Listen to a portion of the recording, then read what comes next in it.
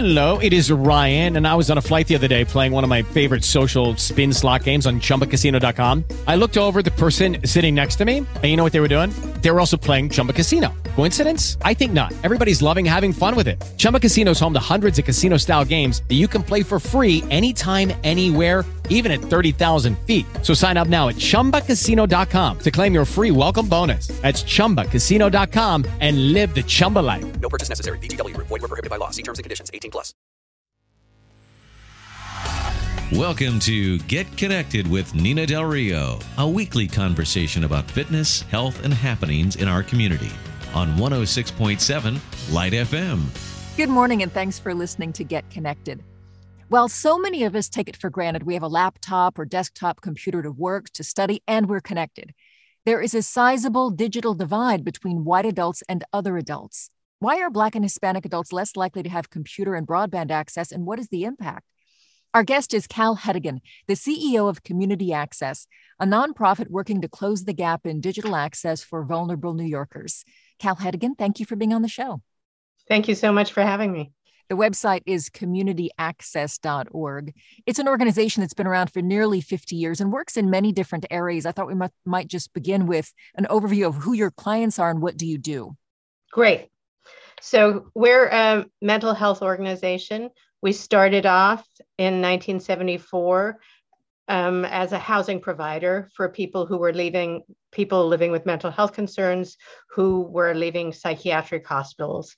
And today we have over 1,500 units of housing across 3 boroughs. Most of that is permanent supportive housing, but we do have some transitional housing for people who are coming out of psychiatric hospitals. And in addition to that, we offer some other services, all geared towards helping people living with mental health concerns live their best lives in the community. So we have a psychiatric rehab program. We have a peer training program to help people with mental health concerns join the human services workforce. We have a residential crisis support center. We have an art collective. We have 5 mobile teams who work with people who are experiencing homelessness and mental health concerns, helping people connect people to services and housing. That's a sort of snapshot of what we do. I'm sure I've forgotten a few things. But. I like as you describe it, though, you talk about connectivity. People are trying to connect to jobs, to connect to services, connect to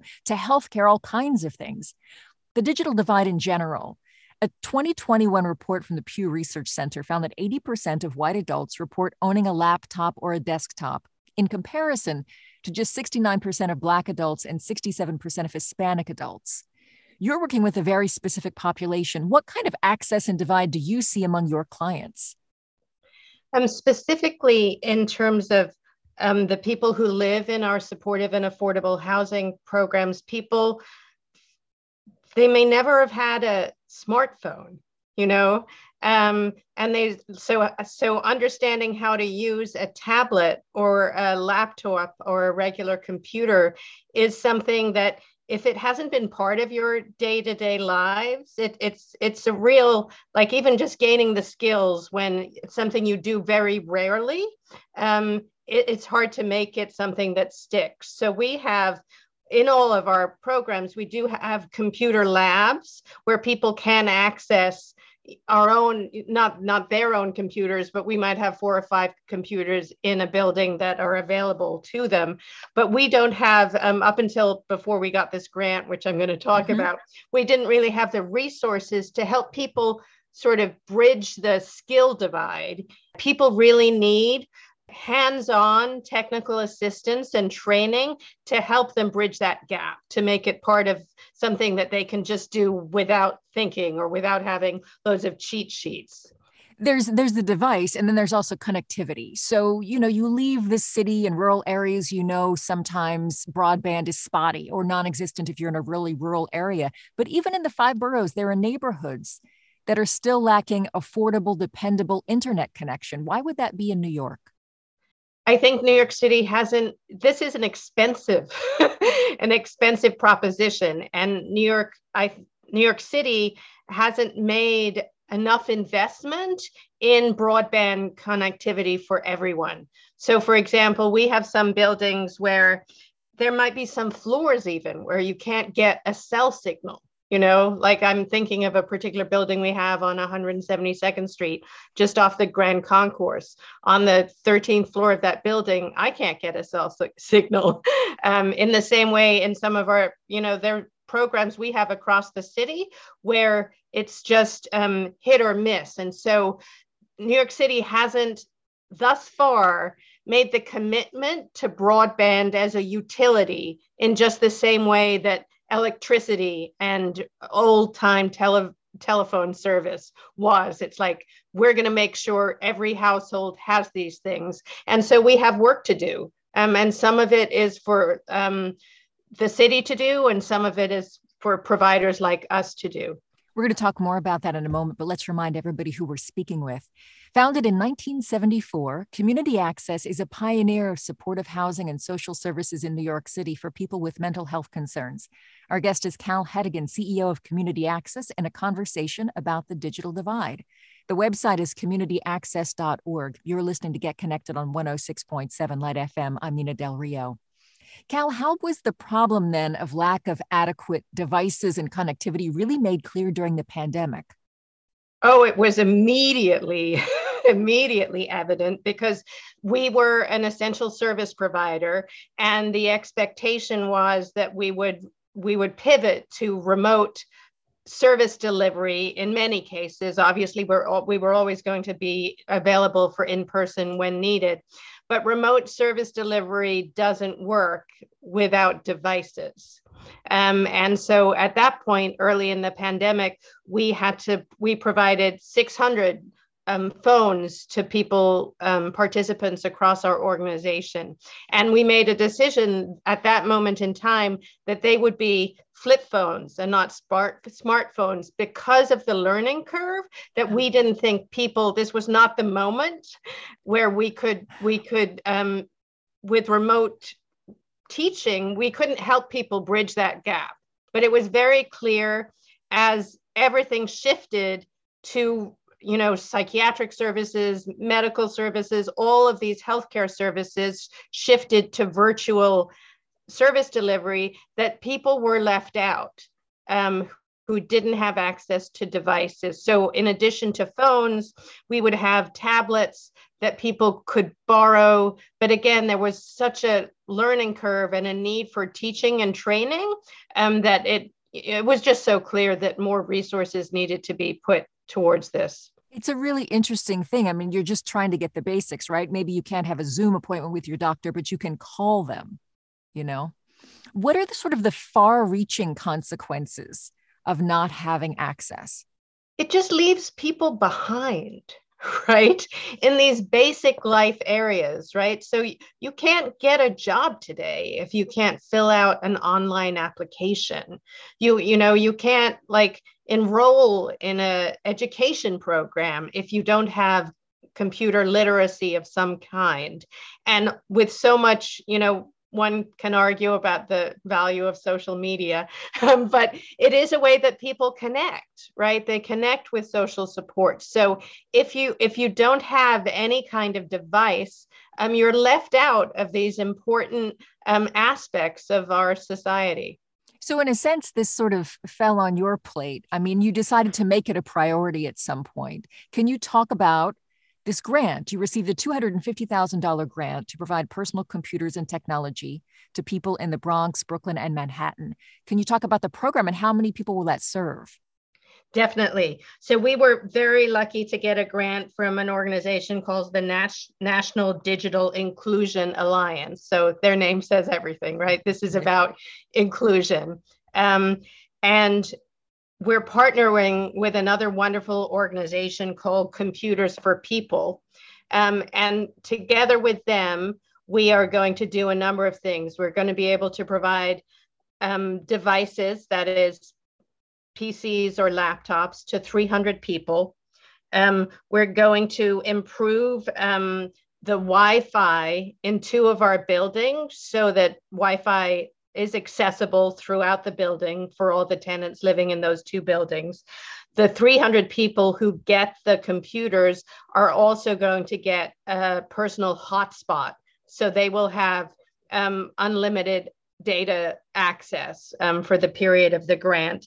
And then Computers for People is going to be able to hire a digital literacy coordinator who's going to be providing technical assistance and training to help people learn how to use and maintain the skills so that they can actually benefit from the digital resources. So you're going to help hundreds of clients directly. If you think about the universe of people in New York who could use this, the connectivity, the computers, how many people do you think that would be? If I gave you a number, I would be like just guessing. Yeah. But I know that it's significant, the number of people who don't have broadband access in our city. So it's the access and the device, one doesn't help you without the other, but I'm sure there are tens of thousands of people across New York City who are lacking in adequate access to really participate in our society. And that includes all the kids, right? Who were trying to remote learn, without adequate infrastructure in their home to support that.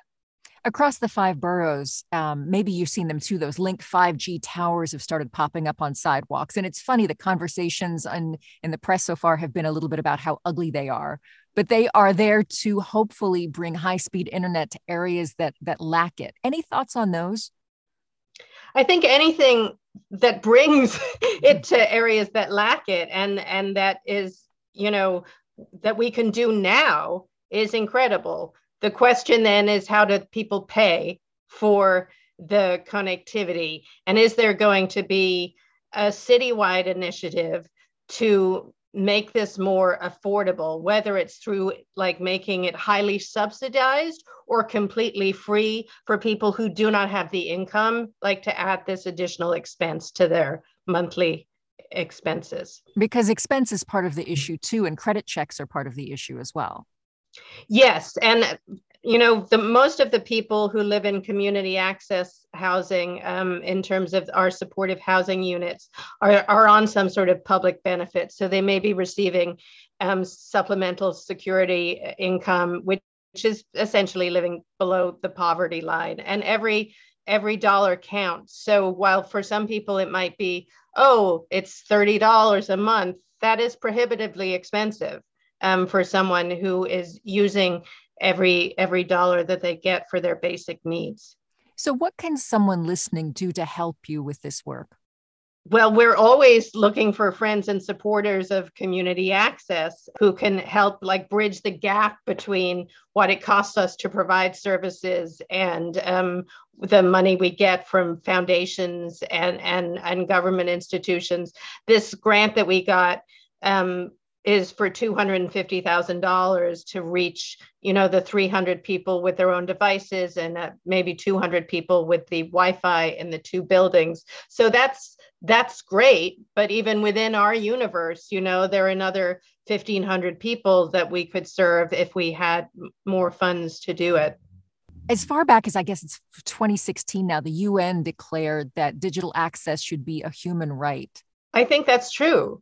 I mean, I do think it's like electricity. It's like water, right? And if we want to have, and healthcare, if we want to have an equitable and inclusive society where we're not leaving people behind, this has to be understood as a fundamental human right, because it's a basic human need in terms of participation in so many aspects of our society. Cal Hedigan is the CEO of Community Access. The website is communityaccess.org.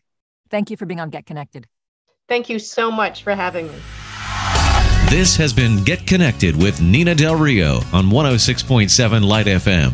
The views and opinions of our guests do not necessarily reflect the views of the station. If you missed any part of our show or want to share it, visit our website for downloads and podcasts at 1067lightfm.com. Thanks for listening.